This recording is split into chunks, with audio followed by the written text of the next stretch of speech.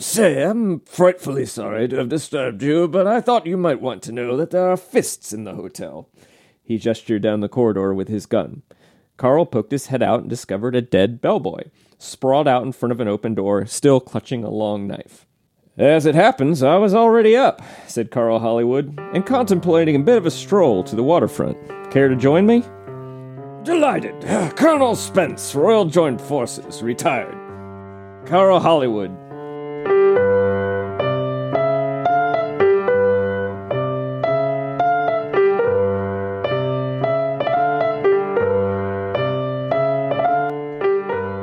Look at you, you're so scruffy. I'm very scruffy. I'm super scruffy. Yeah, I'm sort of like the stereotype of a man who's quit his job. Hang on, you can't skate past the stereotype of a man who's quit his job without articulating for us just what that stereotype might be, in your opinion.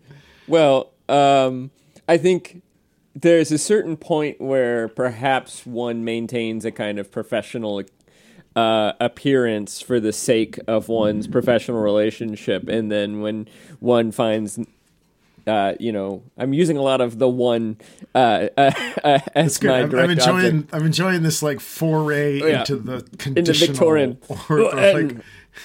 or the subjunctive. When one finds that one no longer needs to rely on such social relationships with one's tribe, one may choose to allow one's whiskers to grow. Yeah, I don't know. I sometimes grow a fall beard. My dad always grew a fall beard. I feel like it's very New England. You seem to have a fall beard growing, or have you had a beard this entire time? I've had a beard this entire time. I more or less like have just a permanent beard now. I feel like when we started, you had a mohawk.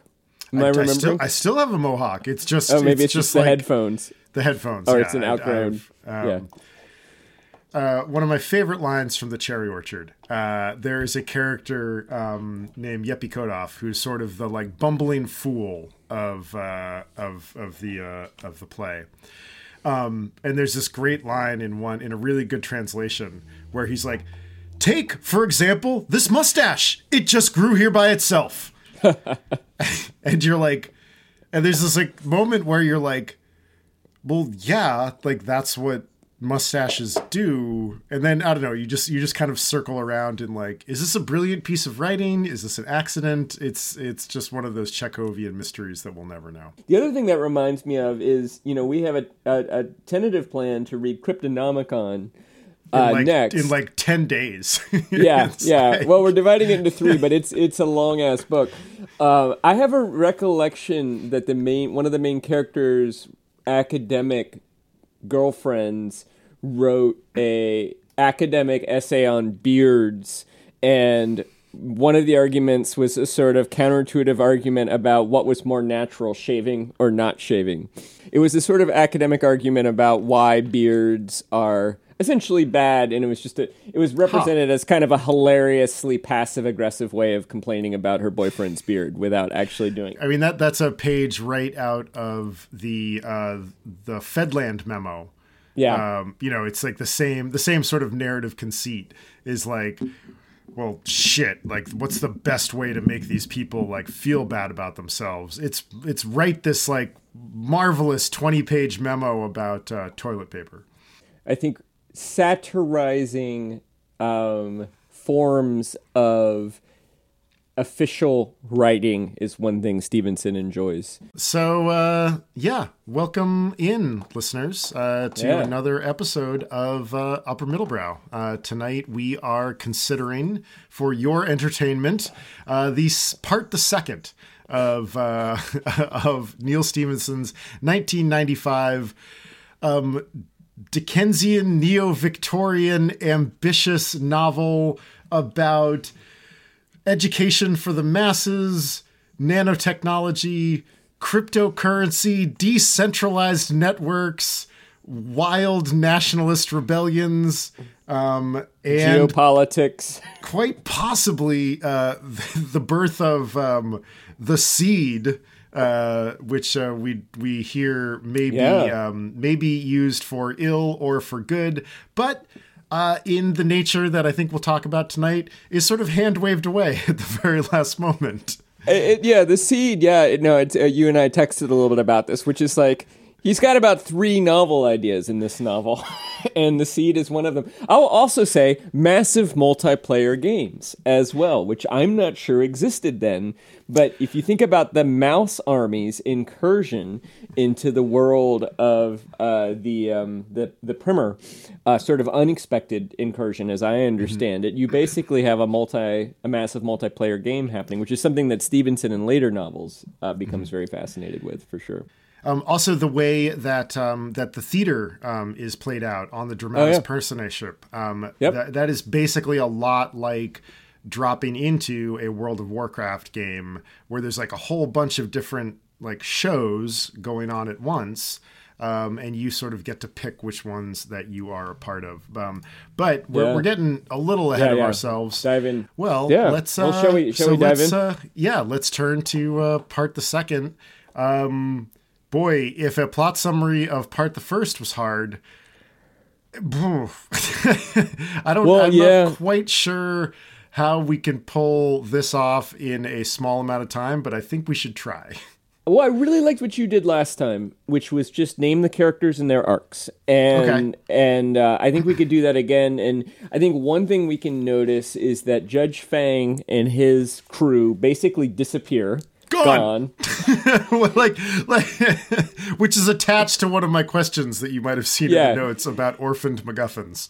Well, and there are 2 characters who kind of play a similar role that Judge Fang and his crew, who either are introduced in part the second, or become more prominent in part the second. And one is Carl Hollywood, who goes kind of from minor character to major character. Yeah. Who I cannot hear his name at any point without instantly flopping back to the movie Mystery Train, Night Train, Mystery Train. Which is it? Jim Jarmusch. The Jim Jarmusch. Is it Night Train or Mystery Train? Mystery Train is set in Mystery Memphis. Train. Two like Japanese tourists walking around Memphis. One of whom says, has this like ongoing conversation about who is better, Elvis Presley or Carl Perkins. And every time Carl Hollywood is mentioned in my brain, I hear Carl Perkins. There's something about the Carl and the Hollywood and Carl Perkins and Mystery Train that has just like shunted those like ways of thinking together in my brain. I always imagine him as Kiefer Sutherland in Young Guns, because he's tall and blonde and has a duster. Yes, and it's interesting too, because I think he's supposed to be a Southerner, like from New Orleans or something like that, and he is a I don't know. At first, I thought he was. Because his name is Carl Hollywood, I thought of him as kind of a scumbag. That's sort of a like porn star kind of scumbag, pimpy type name, right? And he's in, but he turns out to be kind of a mensch, central, weirdly central to the success of the plot. He kind of welds together what I see as the 2 plots. He's the character who, and then the other one who appears. Well, there's the constable who's kind of a minor character, and there's also Mrs. Matheson. And maybe we could say, so as one of the things that happens in part the second is that Harv and Nell escape their troubled domestic life and escape. We mentioned Dovetail, and they're sort of taken in, but Harv can't be taken in, and so he has to go back out on the streets, and Nell is taken in and starts going to a neo-Victorian school under the tutelage of Mrs. Matheson and some others, and then also has a new father figure in the constable, who also turns out to be kind of a retired freelance general who is, in his off hours is sort of propagating a land war in Asia, when he's, which is, again, a lot of plot. So we still have Nell, and we followed Nell and her 2 friends. She becomes friends with Fiona Hackworth and Elizabeth Finkel McGraw. And we kind of follow them into young adulthood to be about age 18 or so. Do you want to name some other character arcs? The book, the second part of the book for John Percival Hackworth's arc, who's our other main arc, opens with him beginning to serve what we discover is his 10-year sentence to the Central Kingdom. That he was very, very cryptically, though. Yeah, he does not know that he is about to go right away for 10 years. He falls in with a file called the Drummers, which are basically a hive mind gestalt society that finds new members and brings them into their group through the transference of bodily fluids. Underwater Burning Man. Yeah. Underwater Burning Man. They inflate these amazing tunnels underneath the water. One of my things that I want to talk about tonight is the overlapping of book projects, because I was like, oh, here we are back with the, these are the cult prostitutes from Snow Crash. But the idea that information can be transmitted in a variety of means. Virus. But we learn... like a virus. We learned that Hackworth has been sent here by Dr. X basically so he can power the hive mind computations of the drummers in a way that will allow Dr. X to create something that is called the seed, which is kind of a doomsday object and also kind of a Deus Ex Machina object where one seed can grow into anything. It could grow into a hydrogen bomb. It could grow into food. It could grow into a Toyota Camry, for all we know. But it is basically, in sort of my reading of it, it is trying to do the opposite of what Hackworth has always been trying to do. Hackworth sort of believes that the way of the world is that order is assembled from less order. And the seed, to me, strikes me as a movement in the opposite direction, where there's a highly ordered thing that then can become anything. So Hackworth's quest is to find the alchemist. That is what Dr. X has sent him on. And we discover over the course of the second half of the book that Hackworth is the alchemist, and it is a combination of his brain, the drummer's gestalt hive mind, that is going to do the computational power to allow both the seed to come into being and to kind of break down what I'm pretty sure is a decentralized blockchain system, a la a cryptocurrency that powers the media net that is going to allow Miranda to find Neal. And again, we're back into Snow Crash land of basically what is information disaster? Is it the cutting off of information, or is it the opening up of information? Yeah, and I think probably the other thing to mention is that towards the beginning of the second half, we shoot forward through time pretty quickly, and he is freed by his neo-Victorian spy handlers, who use some nanotechnology to allow him to get out. So Hackworth regains his agency in the second half of the book, and one of the things he does is reconnect with his daughter, Fiona, who is a teenager. Gwen, his wife, wants nothing to do with him, but Fiona still loves him. And we learn that as he's been sort of hypnotized and unconscious, Hackworth has been sort of serving the role of narrator of his daughter Fiona's adventures with the Primer. So when she's spending time with the Primer, she's actually hearing Hackworth read to her, and so they've been able to maintain their relationship because of that. Yeah. Why don't you tell us about the adventures of Princess Neal over the second half of the book? So Princess Neal is inside the Primer, but her development, it kind of parallels what sort of Hackworth's experience of discovering more. But take us through kind of her adventures with King Coyote. Yeah, I have to admit, I didn't fully understand everything that was happening. So Princess Nell, her companions, her knight friends, one by one sort of die off as they become less useful to her, and I believe the primer wants her to become more independent. And so she starts going on a series of adventures in the primer where she's taken to these different castles. Castle touring is a fun one, where she basically has to determine whether Count Turing, which is a giant man in armor, is a computer or not. And he also uses a code devised by Alan Turing using a series of chains. And so Nell is getting kind of tutored in some basic computer programming and also some concepts about artificial intelligence. I don't fully understand the King Coyote quest, to be honest. Do you understand it? Yeah, kind of. I mean, like the second half of this book is a bit of a mess.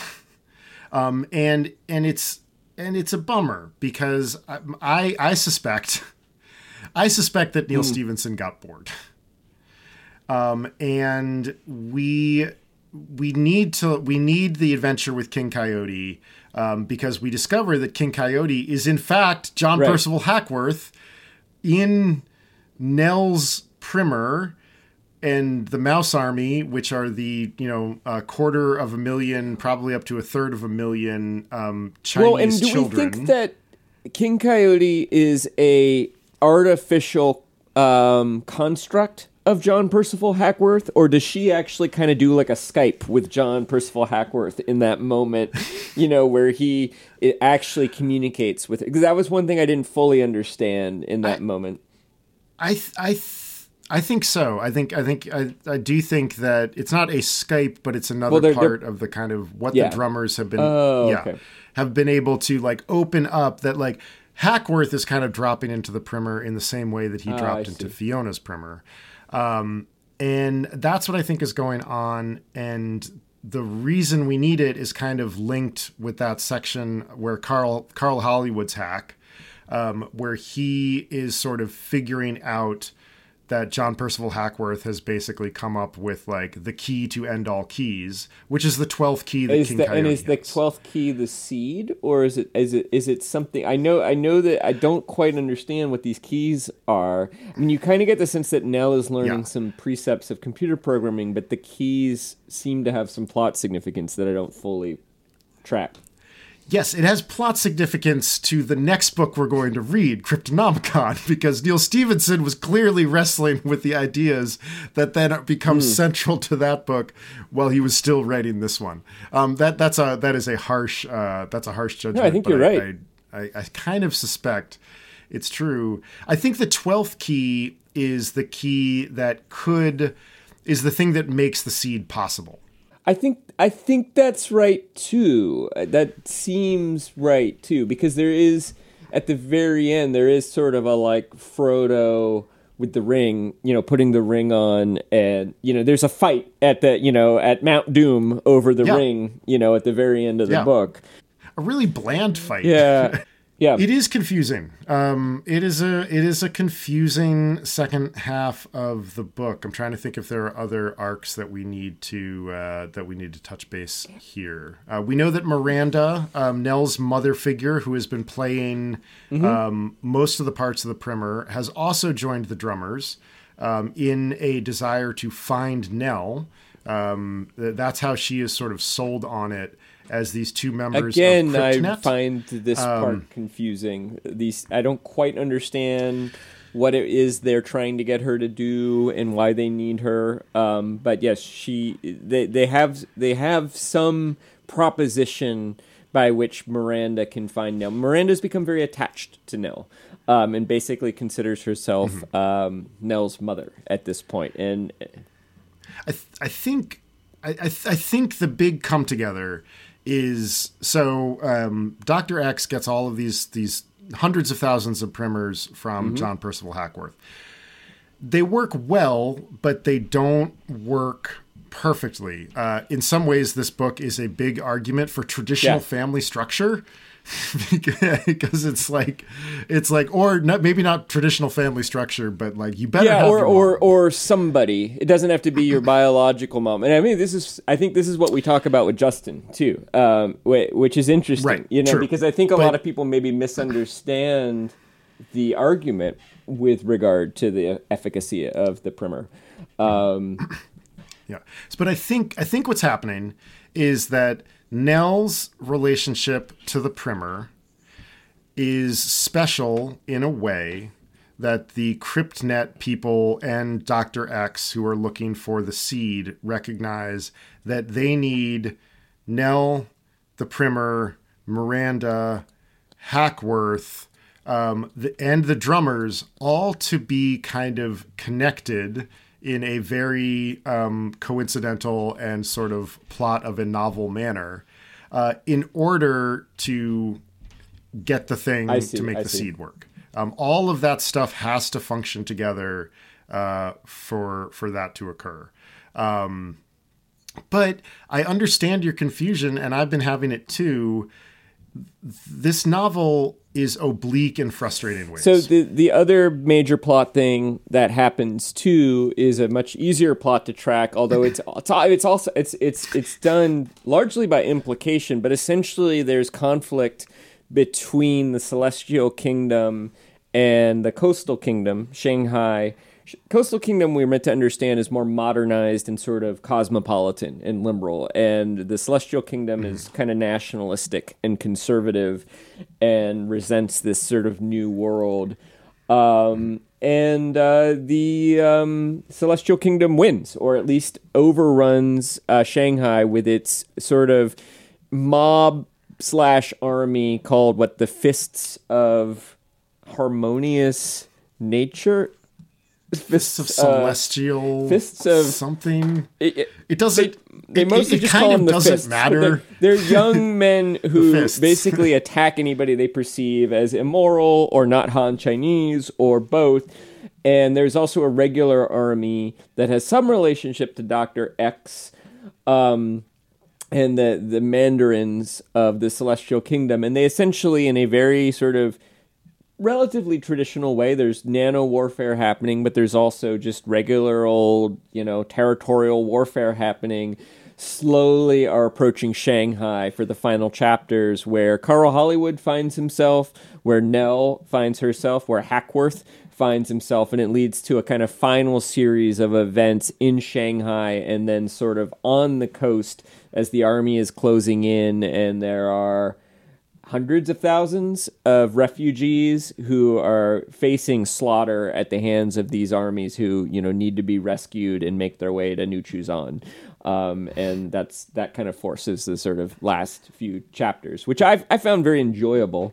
And it is one of those things with Stephenson where often you can read it at one level and sort of enjoy the kind of action adventure story and only kind of understand some of the other things that are happening. And, but I mean, we didn't do the most amazing recap, but I think we nailed all the threads, right? I think so. Yeah. I mean, there's a lot of questions, but listener, it's a wild ride. Extremely it's an interesting ambitious ride. novel. I would say more ambitious than Snow Crash. Yeah, I think so, and I think more ambitious than Cryptonomicon too. But we'll see when we get to Cryptonomicon about that. I think this one is trying to do so many things that I really appreciate and applaud it for doing. But yeah, so you've got an observation. We talked about Bud's opening chapter last time. It looks like you've got I posed the question, why did we have that opening chapter? Because we both agree that it functions, but it's no Deliberator chapter, right? Or at least it's if it's trying to be a Deliberator chapter, it maybe gets a B+, right? But it whereas the Deliberator chapter's an A, and so why start with this guy? And it, to me now, it's sort of more clear to me, the plot that I enjoy the most, and we'll talk more about this in our bonus episode, I enjoy the Nell's pedagogy, Nell's education, Nell's coming of age, and all the different foils for Nell. including her two friends who are her age, who have the primers, including the 500,000 Chinese girls, the Mouse Army, who also have the primer, including Harv, her brother, who is morally a much better person than their father Bud, but also does not get exposed to particularly nurturing or wholesome culture production. In fact, he spends his time, this was another thing, I looked up when Grand Theft Auto was invented, the video game, because he seems to be playing something very similar to GTA 3. Oh my God, you're right. His entertainment is basically robbing. It's a video game, sort of immersive virtual reality game where he is a criminal who runs around, and like there's a quest he has to go on where he's helping his girlfriend get an abortion pill, and he has to mug some Victorians, and then in order to do that, and then he feels bad when he's describing this to Nell because she's sort of Victorian at this point, and he realizes that's not appropriate. It's very sad, actually. But then there's also, I think Bud and Tequila, I think we're meant to understand, are where maybe Nell and Harv would end up if it weren't for the primer. And if it also weren't for maybe another ineffable quality they have, which is their loyalty to one another, too. So Nell has two great strengths, and one is her relationship to Harv, who is her protector, and then the things that she learns in the primer, and then she develops her own strength. And so I think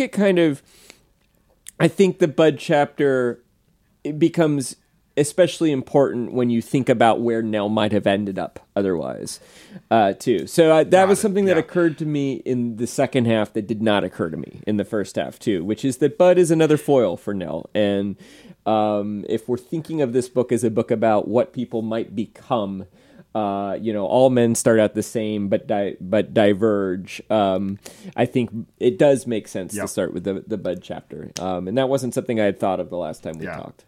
No, it's a great observation. I mean, we get there in the second half of the book when the fists get some better ammunition, and they do manage to blow up the causeway between the mainland and Shanghai, the Central Coast Republic.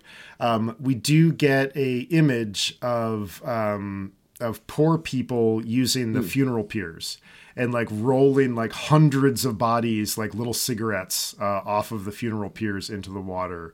And it's one of those things where it's like, that is such a strength of Stephenson's that he does bring that detail back, because that's one of those moments when you're like, oh, right. Like, boy, shit could be much By worse. the way, I think that Shanghai is on the mainland, and the causeway goes from Shanghai to New Chuzan, which is the artificial island that includes New Atlantis and the leased territories.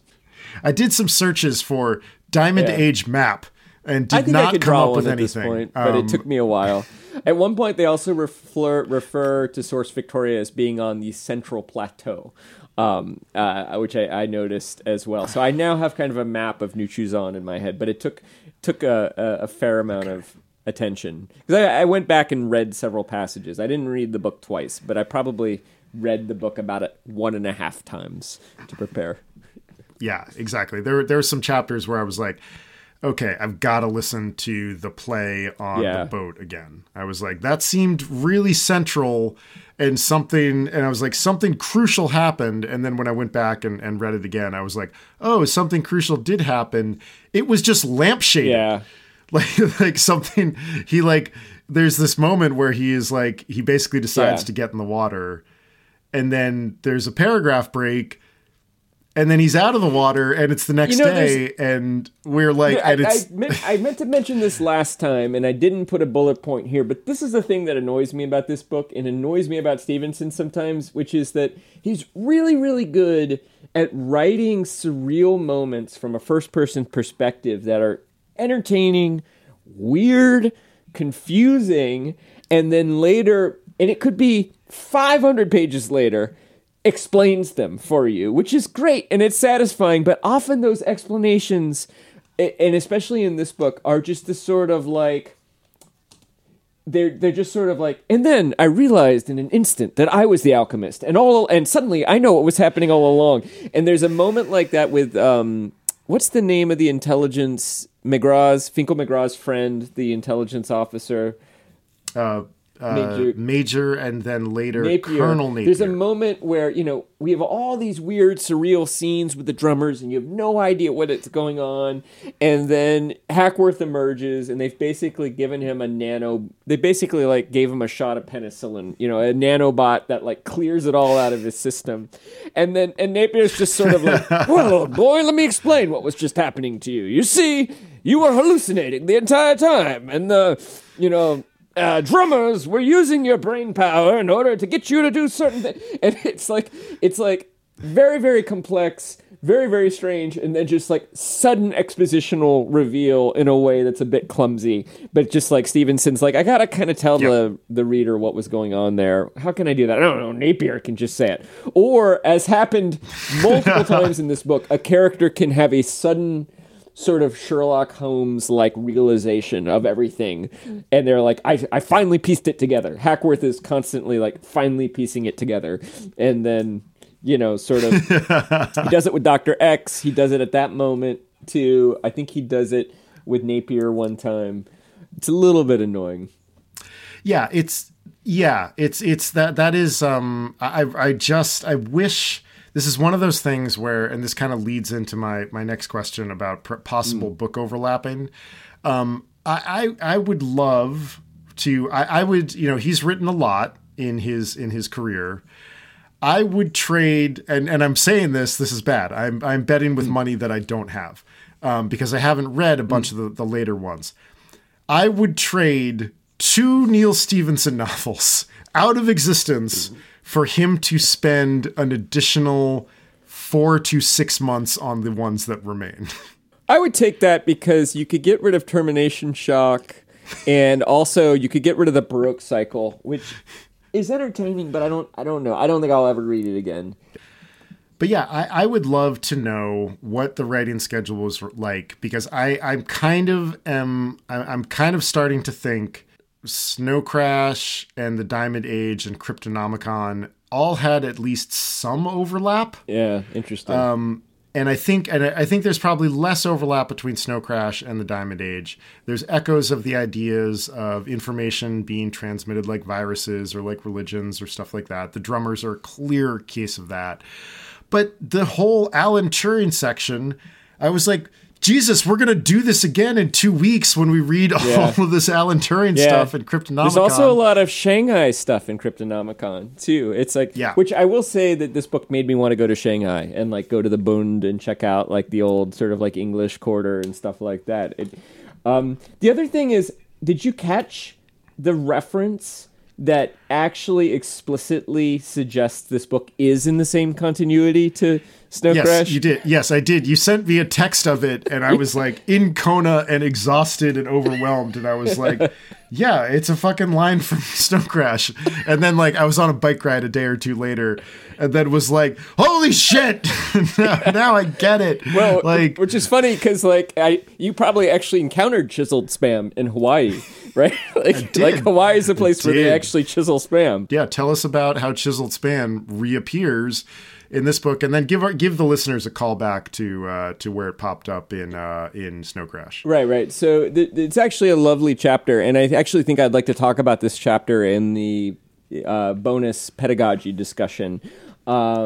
It appears with Mrs. Matheson when she's talking with Fiona and Nell, who I think at this point are maybe 15 or 16 years old, and they're starting to have a lot of tension with a very strict teacher named Mrs. Stricken.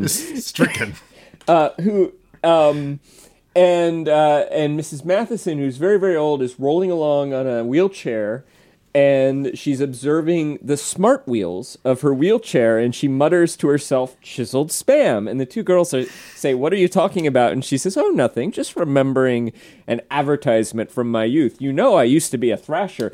And in that moment, we learn that Mrs. Matheson was either a peer and contemporary of YT, the skateboard delivery, or could actually be YT. That is a possibility. Although I wish it were that. I strongly suspect it's the former, not the latter. YT would have had to become very socially conservative in her old age. Yeah. Although we have the sense that Mrs. Matheson, is worldly and cosmopolitan and has chosen this sort of socially conservative tribe, but is maybe more open-minded than many of the Neo-Victorians. And of course, it's a reference to the smart wheels that YT purchases, and at one point, I think Stephenson writes the advertisement that YT watched that prompted her to purchase the smart wheels, which is like, do you want to end up like chiseled spam?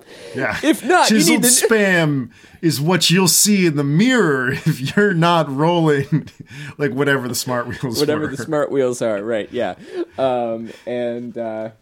Yeah, so there's this, and it, obviously it's a little bit of an Easter egg, and you could imagine the Snow Crash world being a predecessor of this world if they thought about that era as sort of a dark age, and they do. Yeah, they sort of that is part of what the Neo-Victorians are sort of a response to the Snow Crash era of kind of anarchic, ultra-violent ethnic feuding ethnic enclaves.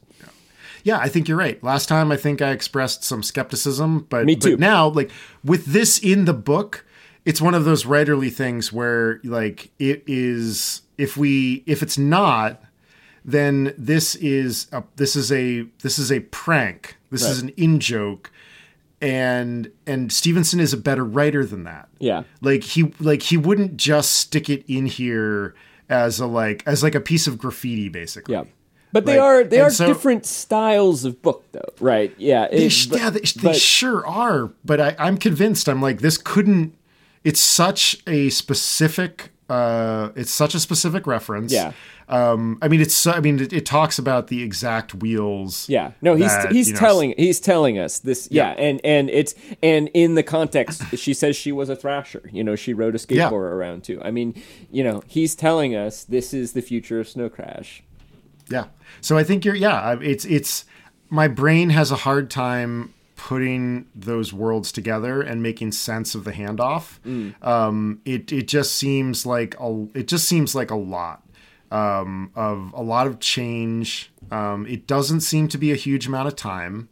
And maybe 60 years, something like that, 60 or 70 yeah, years. That's a lot of geopolitical and social change. But keep in mind, Snow Crash is really only set in North America. And Stephenson makes it clear in Snow Crash that America has the worst economy in the world now because of its collapsed sort of hyper-capitalism. And so, it doesn't really speak to what's happening in the rest of the world. There is a reference in Snow Crash that you can ship things around the world on a dirigible for a nickel. And a dirigible is probably going to be the antecedents of these mysterious airships that, again, Stevenson's like, yeah, whatever. We don't need to describe that. They get you. They get you from here to there in very little time. I do remember he describes that the technology is vacuum.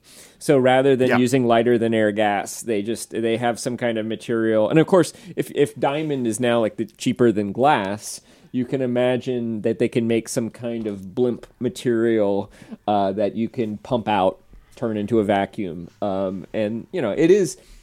Dirigibles are cheap, and they don't. If you can propel them, if you solve the safety problem, they're a really great, transportation system.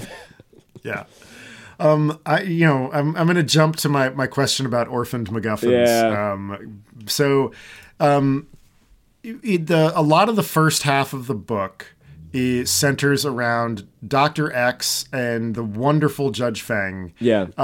Sort of manipulating Hackworth eventually into a place where he has to hand over the technology of the primer to educate the 500,000 Han Chinese girls that otherwise would be exposed to the elements and left to die. Right. Which Hackworth does willingly. Comes to agree that is a noble and virtuous use of the primer. Yeah. And there is, and I can't tell. There's a moment when Hackworth is agreeing to that, where the book says that Hackworth basically tricked Dr. X without even knowing that he was doing it. And it's not explicated in that moment. But then in the second half of the book, we bump into a moment where Dr. X and Hackworth are once again reunited. And Dr. X is like, oh, that was a mistake. Yeah. And I'm like, what the like, hold on. And he says, and Hackworth actually pushes back, right? And says, how could you say that was a mistake? And Dr. X has to sort of hem and haw a little bit. And he says, well, obviously trying to help those girls was the right thing to do. But essentially, without having a kind of human mentor attached to the primer, it just didn't work as well or something like that. And what frustrates me about it is that is a huge MacGuffin that has powered the narrative of the first half, which is completely abandoned for this MacGuffin of the seed, which is what powers the narrative of the second half. Which, if I recall, doesn't even really exist in the first half, right? Pretty much. I mean, I bet if we were doing a slightly deeper or more careful reading, we would pick up some references to it. But this kind of goes with your sense of like, this is two different novels. Yeah. And I am frustrated by the orphaned MacGuffin of basically 500,000 who do come back to play an important role. But the fact that this whole thing that we've invested time and attention in, Dr. X is sort of like, oh, that was a mistake. Yeah, and of course we don't see Dr. Fang again, Judge Fang again, and his sidekicks. They're gone. I mean, there are enough sci-fi premises to write 7 novels, right? Like The Drummers is a premise. The Diamond Age, just the geopolitical situation, just the pedagogy of the primer. But to me, there's sort of 2 major plots, and one is the education of Princess Nell, the education of Nell. That's one plot, and then the other is the sort of end game of the seed versus the feed. The sort of 2 technologies, and what we're learning is Dr. X is trying to free China from the feed, which is basically like cheap or free matter replicators, but on the Western world's terms. And it's like a weird Barsoom scoop. Like some. This'll resurface. It's like I can't remember if it's Heinlein or Niven, but there's enough like floating hydrogen in the vacuum of space that if you get a scoop that is really fucking big, that you can get enough hydrogen to basically power a cascading series of nuclear reactions to speed yourself up close to the speed of light. Turning around is always, that's always the problem, slowing down. But it seems that the feed basically sucks in elements from the environment and turns it into, because we hear that it's a series of elements, right? And different cultures mix it differently. So some you get like a lot of phosphorus, and the feed is really burns really bright, and it's another. Again, like you give Neal Stephenson like a scientific conceit, you're going to get a lovely literary passage out of it, right? But it's a utility. Yeah. It's right. Something that is conveyed sort of like a gas main in a pipe, right? Yeah, totally. But it's matter. And the capacity to make, as we learned and we discussed last time, mattresses or food or, a knife or a gun or basically anything. But Dr. X has a really interesting complaint with it. And actually I have a reading about that I may do at some point if we get there. Yeah. But to me, that's its own interesting novel.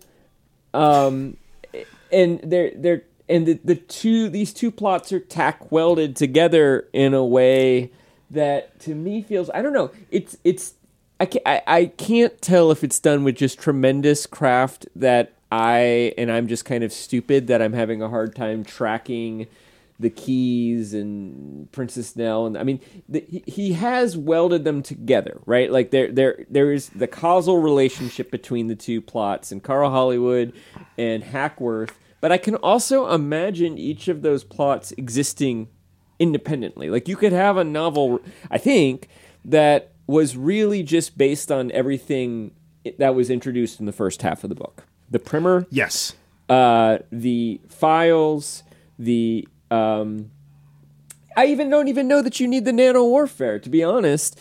This is another thing I find a little bit confusing too, is that we're meant to understand that Hackworth is a nano engineer, right? And yet Hackworth is the designer of the book, which is a sort of genius application of artificial intelligence technology, sort of filtering mythology and everything we know about human education. Where's the nano engineering in that? It's a tablet, yeah, with a really powerful AI. As far as I can tell, that's what the book is. Yeah, and so that then's bolted on to some human interaction. But you're right. There's a lot of I don't know what I would.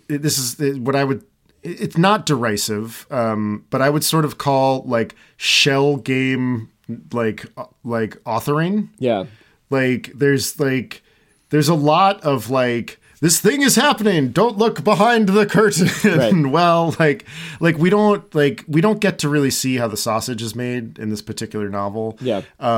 And I don't know, the analogy that keeps coming up to me is like, whenever you do something in the world, like anything, you do that thing, you also create a massive amount of wasted heat at the same time. This book feels inefficient in that way. I don't think it's because you're not reading carefully. I think it's because it's just too big, and he didn't dedicate the time to knitting everything together in the second half. I'm completely with you. I think there is a way to have this book about 2/3 the length. Yeah.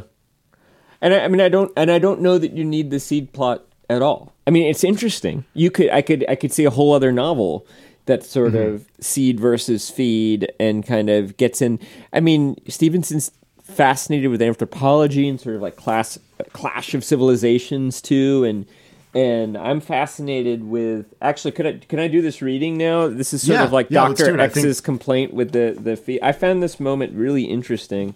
See if I have it marked well. Is this it? Yeah. There's this confrontation between Hackworth and Dr. X. It's got some great Stephenson writing leading up to it of Hackworth, who either A, has a kind of like free pass to go see Dr. X, and the fists all know this, or B, is behaving like a madman, and in China, madmen have a kind of respect such that they're allowed to go everywhere. It's sort of not clear which, or maybe it's a little bit of both. But we have the sense that he has safe passage, and so he shows up, and what we were meant to understand is that Hackworth has mostly completed engineering the seed when he was sort of dreaming and unconscious, part of this Gestalt consciousness, but he hasn't quite finished. And so Dr. X really wants Hackworth to finish the seed, and Hackworth says, "Why do you need it?" Hackworth said, "We must have technology to live," Dr. X said, "but we must have it with our own tea." Hackworth thought for a moment that Dr. X was referring to the beverage, but the doctor began to trace characters on the tabletop, his hand moving deftly and gracefully, the brocade sleeve rasping across the plastic surface. Yang is the outer manifestation of something. Tea is the underlying essence. Technology is a yang associated with a particular tea. That is, the doctor stumbled here, through a noticeable effort refrained from using pejorative terms like barbarian or guelo. That is Western and completely alien to us. For centuries since the time of the Opium Wars, we have struggled to absorb the yang of technology without importing the Western tea. But it has been impossible. Just as our ancestors could not open our ports to the West without accepting the poison of opium, we cannot open our lives to the Western technology without taking in Western ideas, which have been as a plague on our society. The result has been centuries of chaos. We ask you to end that by giving us the seed. I do not understand why the seed will help you. The seed is a technology rooted in the Chinese tea. We have lived by the seed for 5,000 years, Dr. X said. He waved his hand toward the window. By the way, they're in a McDonald's having this meeting right now. Right. There were rice paddies before there were parking lots. Rice was the basis for our society. Peasants planted the seed and had the highest status in the Confucian hierarchy. As the master said, let the producers be many and the consumers few. When the feed came in from Atlantis, from Nippon, we no longer had to plant because the rice now came from a matter compiler. It was the destruction of our society. When our society was based upon planning, it could truly be said, as the master said, virtue is the root, wealth is the result. But under the Western tea, wealth comes not from virtue, but from cleverness. So the filial relationships have become deranged. Chaos, Dr. X said regretfully, then looking up from his tea and nodded out the window. Parking lots and chaos. That last bit is such a Stephenson line. Yeah, and I don't know. Maybe I want to read. Is it Edward Said who wrote Orientalism? I mean, I wonder if Stevenson's doing a nickel dime sort of anthropological analysis of Chinese culture here. But he's well read. What I do like about it is that up until this moment, the Celestial Kingdom and the Fists have really behaved badly, and they seem like the bad guys and the antagonists. And this is a nice moment where I think we're meant to understand Dr. X and the Celestial Kingdom. They have a valid complaint, that this matter compiling technology it's been superimposed on their culture in a way that's not working out for them. And I enjoy that. I think that's... And I like that. I like a moment of it's not just good guys and bad guys, that there are struggles between two great forces. And, maybe the Fists are wrong, to rape and pillage their way into Shanghai. They are wrong. But maybe they have a valid cultural complaint too. Yeah, I mean, this book is an interesting examination of two different kinds of post-scarcity cultures and the bad things that happen even in a post-scarcity culture. Like, there are still plenty of poor people in post-scarcity cultures. They're just not dying every day from starvation, or from starvation, malnutrition, or lack of medicine. Yeah. And it's funny. So many science fiction books have some kind of nod towards a post-scarcity world because it does solve a lot of narrative issues for you. Yeah. All of the Expanse books, which are good. I really enjoy those. On Earth, you can elect to just go on basic, it's called. And basically you're given enough money to just kind of get by. Yeah. And you're not poor, but it doesn't furnish you with any capital to do anything more with your life. And I think that is always that does pop up a lot in science fiction books, because at some point you have to be like, it helps you get beyond the like, well, how does this actually work? Yeah. Kind of thing. Yeah. Although it's kind of a little bit disappointing that, at least in this book, the only solution anybody comes up with is sort of a version of ethnic nationalism. Or if it's not ethnic nationalism, it's like an affinity group based on, some kind of... But it's basically like, find your people and then be kind of chauvinistic. Once you do. Whether you're the Neo-Victorian or the Han Chinese or Nippon or Hindustan, the four great tribes. I think that's where we get some of Stevenson's worldview reflected in his work, because it just keeps coming up. Yeah. It comes up a lot in Snow Crash. It comes up a lot in this book. It is discussed quite a bit in Zodiac in ways that we kind of talked about previously, and we're like, I don't know if you can assign cultural qualities based on a reading of the restaurants in Boston. Yeah. No, and he's. I mean, he's certainly informed. And the wisest characters are characters like Mrs. Matheson, who at one point says, she's like, the New Atlantis is a perfectly good tribe, and she's not chauvinistic. And I think this is where Stephenson's coming from. It's sort of. It doesn't really matter, there are many good tribes that you could pick, but you really ought to pick one. And there's a very explicit, Mrs. Matheson makes that argument. It basically says you can be clever, you can be talented, but unless you combine your efforts with those of a tribe, you won't succeed in this world, and this world is very dangerous. And that point is reinforced when Nell goes out on her own and, goes to work for becoming the story consultant for a brothel in Shanghai. I know, it's wonderful. I love that section with Colonel Napier where Nell is kind of like, do this now. Yeah. It's kind of like weirdly directing this strange sexual encounter from on high. I love that. I'd forgotten about that. It is very well written. And I love also when this is happening and they get assaulted by fists and Colonel Napier sort of snaps out of the fantasy and it has this moment where he suddenly goes back to being Colonel Napier and takes control and takes command and you're kind of not entirely clear whether because the thing that Nell suggests is a sort of fourth wall breaking narrative trope where I can't remember her exact suggestion, but it's something that suggests that maybe something is broken down and what was a fantasy that he was paying for, something's gone wrong. And now, I can't remember exactly what it was. But then it's like cryptnet operatives are like coming for.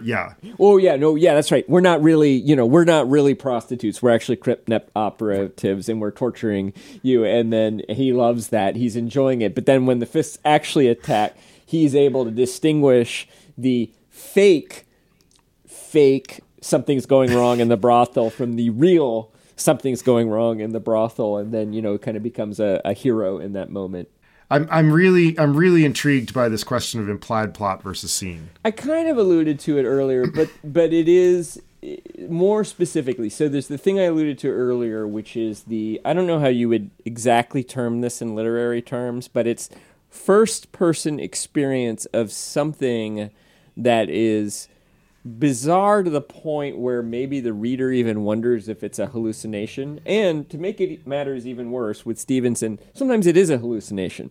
Sometimes it's not. And so, I mean, one of the great examples of this kicks off part the second, which is the orgy sex ritual where something like 12 young men in glowing condoms with the tips cut off, exposing their engorged glands, all have sex with a woman who then catches on fire. And you don't... why that happens is not explained for something like 300 pages. But eventually... almost towards the end. Eventually, that is revealed to not be because during this time, Hackworth is dreaming, right? So this could be a dream. It could be a hallucination. It's not a dream. It's not an hallucination.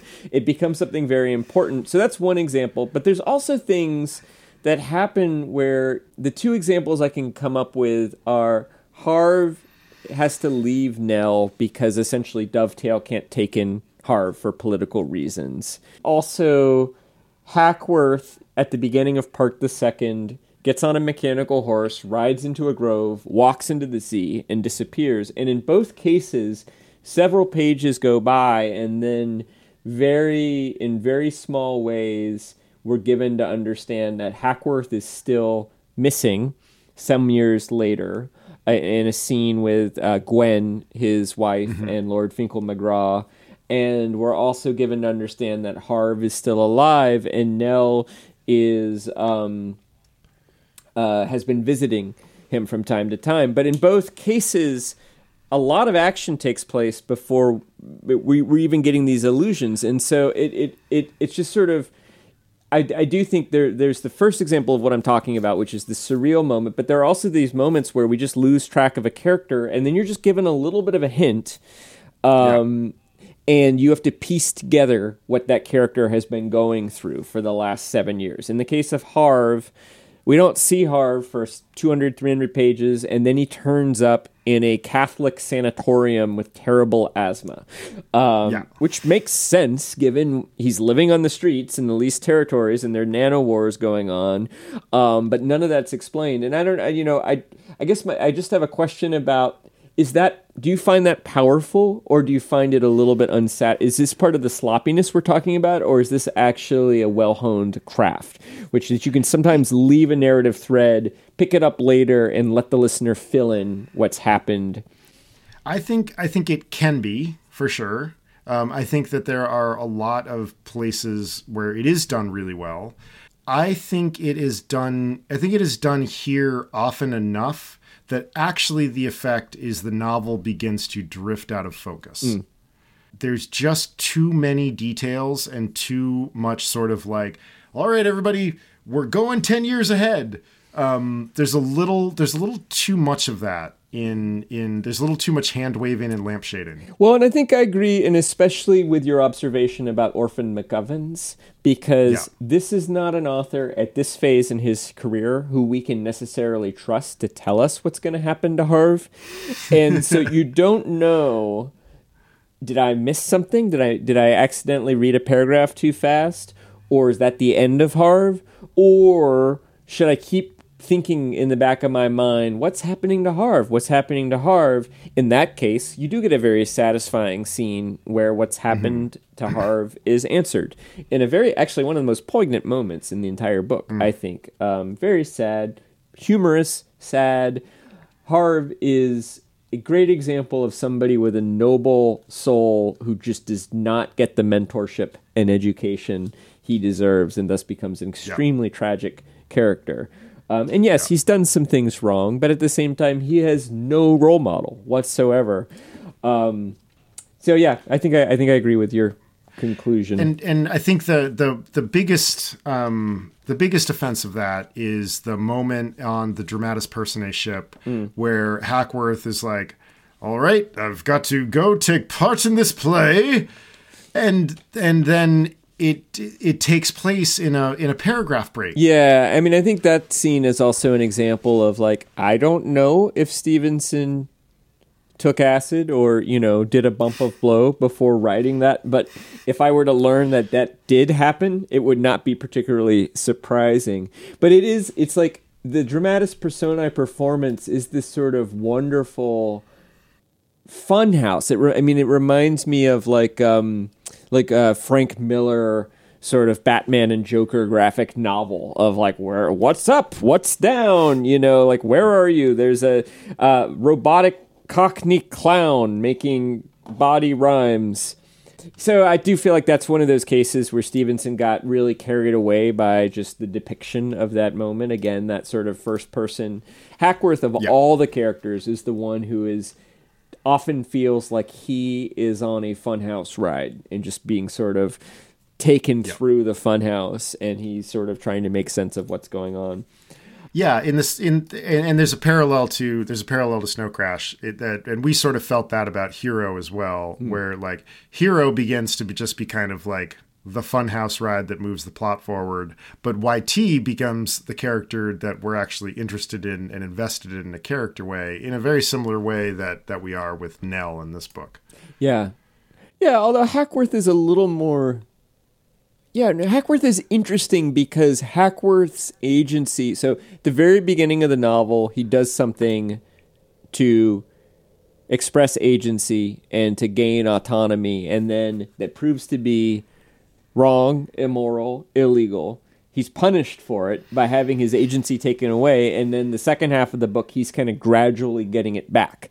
And I think that is kind of an interesting. So Hackworth becomes interesting for that reason. Although the ending, I don't know, I don't quite the ending is a problem. The ending is just not like if Dr. X is so committed to getting the seed and is allied with the Middle Kingdom, who have just taken over Shanghai, and Dr. X knows about the drummers, knows that they exist, know that they're there. He has an army literally like up there, and the book ends with something about like the drummers could wait, decades if necessary, for the seed to be delivered. And I'm like, no fucking way is Dr. X going to back off at this moment and not keep the pressure on. My understanding was that essentially Neal, by rescuing Miranda, also kind of purged the drummer's ability to finish the seed technology at that moment. Like she introduced some kind of nanocyte into their bodily fluids that kind of essentially like deleted the seed hard drive at that point. That's a metaphor, but my reading was that she deleted it basically from Miranda, and then that we get that image that's like the drummers were patient; they could wait, ages if necessary. Well, but the idea was that they were about to basically consummate, basically put together all of the data, all of the nanocytes into Miranda's body, which would cause her to burn to death, but would also be the kind of final processing equation of the program that's creating the seed. Exactly, and that was thwarted. Oh, and then you're saying so, but they didn't necessarily need Miranda. They could find another Miranda, and they could do it again. And it seems like it seems like a real like, I don't know how to finish this up. Let's go home, everybody. Well, and as your understanding, at one point we see the man with the bowler hat walk into the water. Is that Hackworth throwing his lot in with Dr. X and the drummers and agreeing to help them in that moment? Or is that Hackworth committing suicide? Or is that... I think it's him. I think it's just him going with Nell and Miranda and Nell he's joining the refugees and escaping Shanghai. That's what and going to take the tunnels to New Chuzan. Okay. Yeah, I was a little confused by it. So I couldn't tell if because he certainly was... He certainly was swayed, or I should say, he was certainly influenced by Dr. X's argument about the tea. Yeah. But was he swayed? Right. Unclear. Can I read my sort of favorite Victorian passage? So this is a moment where Carl Hollywood is in a hotel. He's now become a neo-Victorian. And the fists, something is detonated in the hotel, and he has the impression that the fists are attacking the hotel, and he decides it's time to leave and go to the dock and try to get some transportation to New Chuzon.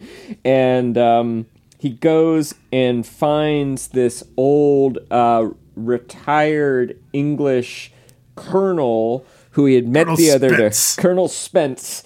And Colonel Spence and Carl Hollywood both have kind of like 19th or early 20th century era weaponry, like revolvers. They've got slug throwers. Colonel Spence is at the door, knocks on the door, and Carl Hollywood answers, and Spence says, "Say, I'm frightfully sorry to have disturbed you, but I thought you might want to know that there are fists in the hotel." He gestured down the corridor with his gun. Carl poked his head out and discovered a dead bellboy, sprawled out in front of an open door, still clutching a long knife. "As it happens, I was already up," said Carl Hollywood, "and contemplating a bit of a stroll to the waterfront. Care to join me?" "Delighted. Colonel Spence, Royal Joint Forces, retired." Carl Hollywood. On their way down the fire stairs, Spence killed 2 more hotel employees who he had, on somewhat ambiguous grounds, identified as fists. Carl was skeptical in both cases until Spence ripped their shirts open to reveal the scarlet girdles beneath. "It's not that they're really fists, you see," Spence explained jovially. "Just that when the fists come, this sort of nonsense becomes terribly fashionable."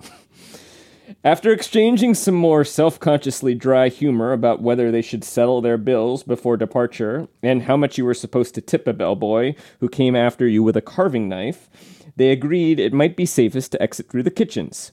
Half a dozen dead fists littered the floor there, their bodies stripped with the marks of cookie cutters. Arriving at the exit, they found 2 fellow guests, both Israelis, staring at them with the fixed gaze that implies the presence of a skull gun. Seconds later, they were joined by 2 Zulu management consultants carrying long telescoping poles with nanoblades affixed to the ends, which they used to destroy all of the light fixtures in their path. It took Carl a minute to appreciate their plan. They were all about to step out into a dark alley, and they would need their night vision. To me, it's pure fun, and the presence of the Zulus to me seemed like a little bit of a clue, a little bit of a cipher, because this scene, and there's another bit a little bit later where Carl Hollywood has a moment of clarity regarding sort of this Victorian stiff upper lip or this Victorian bravado, which is that it's not about pretending you're not afraid. It's a face-saving way of sort of making these sort of stiff jokes about, oh, should we tip the bellboy who just came after? How much is appropriate? If he comes after you with a knife, I'd say that's terribly poor service. I say, that sort of humor is it's not intended to fool anybody into making you think that, in making them think that you're not afraid. It's sort of a face-saving way of admitting that you're afraid. And the reference to the Zulu reminds me of the Michael Caine film, I think from the late 1960s, Zulu, which is full of this sort of thing. It's full of sort of... And so I think there's a little bit of a tip of the hat to Zulu there. It also reminds me, and it's ridiculous, and what follows is a kind of adventure novel shootout. Let's all get to the docks, and eventually they run into some boars, and they all make their way to the docks, and they're having a melee with the fists and others, and it's violent, it's kind of adventure story, it's prurient. It's hero on the raft. Yeah, it's the final section of Zodiac. Always boats. There's always a boat. There's a moment though, because Colonel Spence doesn't make it. And he's very brave, and he's sort of, there's depictions of him getting wounded and shooting the fist, who wounds him, and throughout, Carl Hollywood is kind of carrying him down, and the entire time his lips are flapping with this Victorian banter. And it really reminds me of the climactic scene in the John Huston movie, The Man Who Would Be King. I don't know if you're familiar with the film, where Sean Connery's character, Daniel Dravit, at one point says to Peachy Carnahan, played by Michael Caine, "Peachy, can you ever forgive me for being so bleeding high and so bloody mighty and getting us both killed?" To which Peachy replies, "Danny, that I can, that I do, freely and fully." "Well, everything's all right then." And they go off to their doom together. And I always weep at that moment, even though these guys are not good guys. They're engaged in a colonial project, and they're basically trying to defraud a bunch of Afghans and steal their gold. What they're doing is not good, but there's something about that sort of male bonding, stiff upper lip going into danger that I just find very, very charming. Yeah, those were some of my favorite sections of the second half of the book. It's straightforward, it's funny, it's heartfelt, it's caring. Carl has to write a letter to Spence's widow. That's a really sweet moment. And yeah, it really is like, in all of the mayhem of trying to discern the plot and its agents, the whole section of Shanghai getting invaded, I really loved. And it also fits into this theme, too, which is one of the main ideas about the Neo-Victorians, which is that they're all kind of doing it with a wink and a nod, right? That they're not actual Victorians. These are people basically who responded to an age of chaos by adapting a very strict moral code, but they're all worldly. And so they're doing it with a kind of sense of irony, too, which is also very 1990s. And it's interesting, and Stephenson's fascinated by that. Want to do trivia? Yeah, let's do some trivia. You want me to go first? Okay. The landmass that contains Source Victoria, New Atlantis, Dovetail, and the Least Territories is an island called New Chuzan. I think we're meant to understand that New Chuzan is a nanotechnology created artificial island, and one assumes it refers to some place called Chuzan. So what was presumably OG Chuzan? And it's multiple choice. Okay, thank God. One is it's a Mandarin name for the island that contains the city Hong Kong, Hong Kong being a Cantonese name. So that's A. B, it is an island not unlike Hong Kong that the British occupied before they occupied Hong Kong during the Opium Wars and had sort of their colonial base there off the coast of mainland China. C, it is a major city in the Philippines that, like Singapore, was a trading center in the 1800s and 1900s, and going back farther, that in the 1800s, the Spanish, the British, the Chinese, the Malaysians, the Portuguese, and the Arabs all had their own sort of enclaves there with their own police force and legal system, sort of like New Chuzan has the enclaves with their own forces. Got it. Or like the pirate hangout in Black Sails. Or like the pirate hangout in Black Sails. Yeah. Which is worth a watch. Oh, God. You're very good at these. You're very good at writing. You're very good at writing the like possible outcomes of them. I'm going to go with B. Yeah, you're correct. Yeah. C was a little too on the nose. Yeah. There's also there is a city that similar to what I'm describing in the Philippines called Luzon too. So there's a little bit yes. You're right. There is one of those. So that was a bit of a trick. That was a bit of a like maybe if you had that in your brain, it would sound just familiar enough. I don't know much about Chuzan, but there's a book about it. It did figure into the Opium Wars, and it would make sense that if the British were going to form a new island off the mainland, the Atlantans.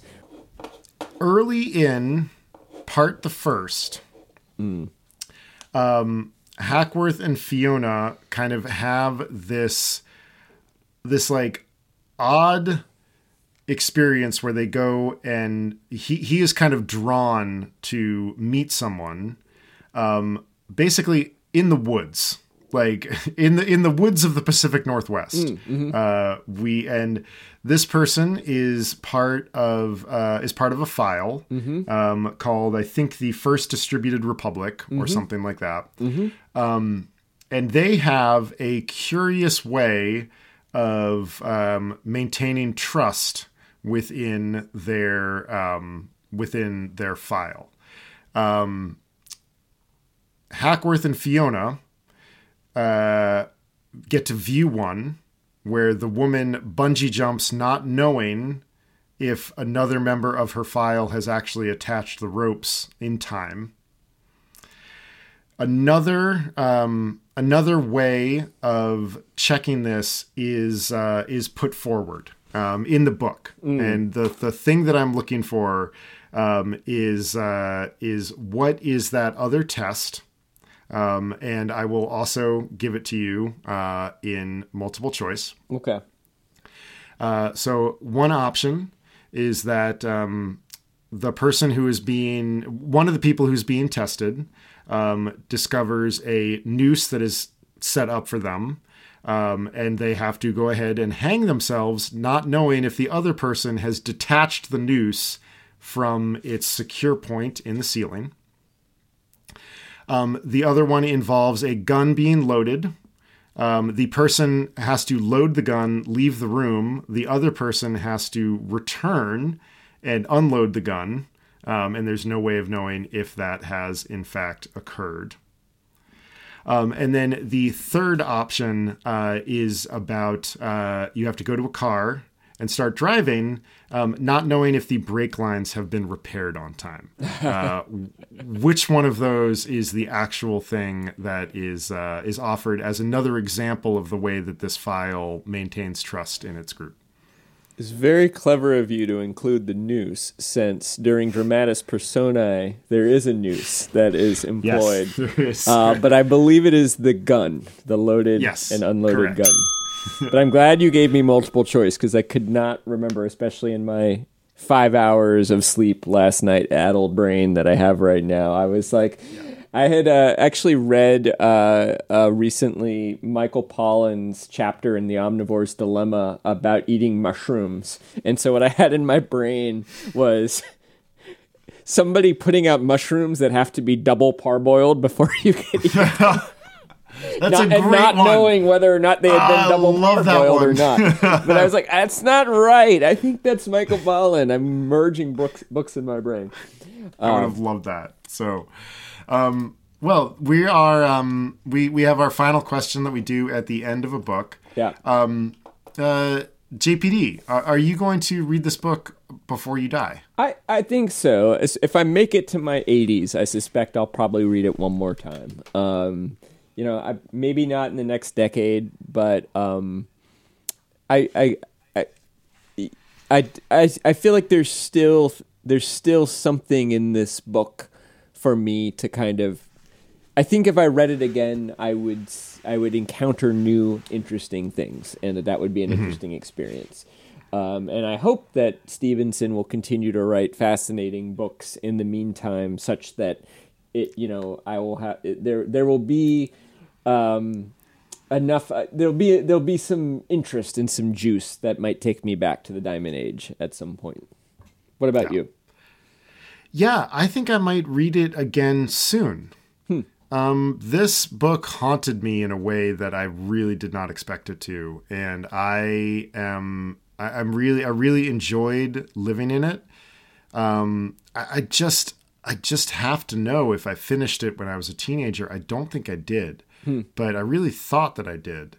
Well, tell us what's up next. What's going to happen? So the next book that you should start reading, if you're still cool with this plan, our plan is to do Cryptonomicon, the next Neal Stephenson novel, which I believe came out in 1999. And it is quite a bit longer than this one. So our plan is to do it in 3 readings. So read the first third of Cryptonomicon, more or less, and we'll talk about that next. Listeners, thank you for listening. Thanks for hanging out with us and this wildcap reading of Neal Stephenson's The Diamond Age. Please rate and review us. A 5-star rating helps a lot. As we've said before, give us a 5-star rating. We will read it on the air. And a review helps a lot of other people find the show. But thanks for hanging out with us, and we look forward to talking to you about Marines and haiku and code breaking and Alan Turing and all of the things that happen in Cryptonomicon. Submarines, gold, more Shanghai, and the Philippines.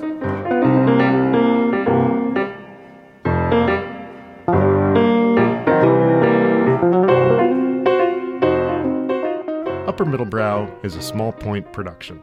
Chris Bagg and Jesse Dukes are the nanotechnologists, dirigible pilots, and judges, juries, and executioners. Music by Ben Pajak and Jesse Dukes. Graphic and website design by Chris Bagg. You can learn more about us at uppermiddlebrow.com. Thanks for listening.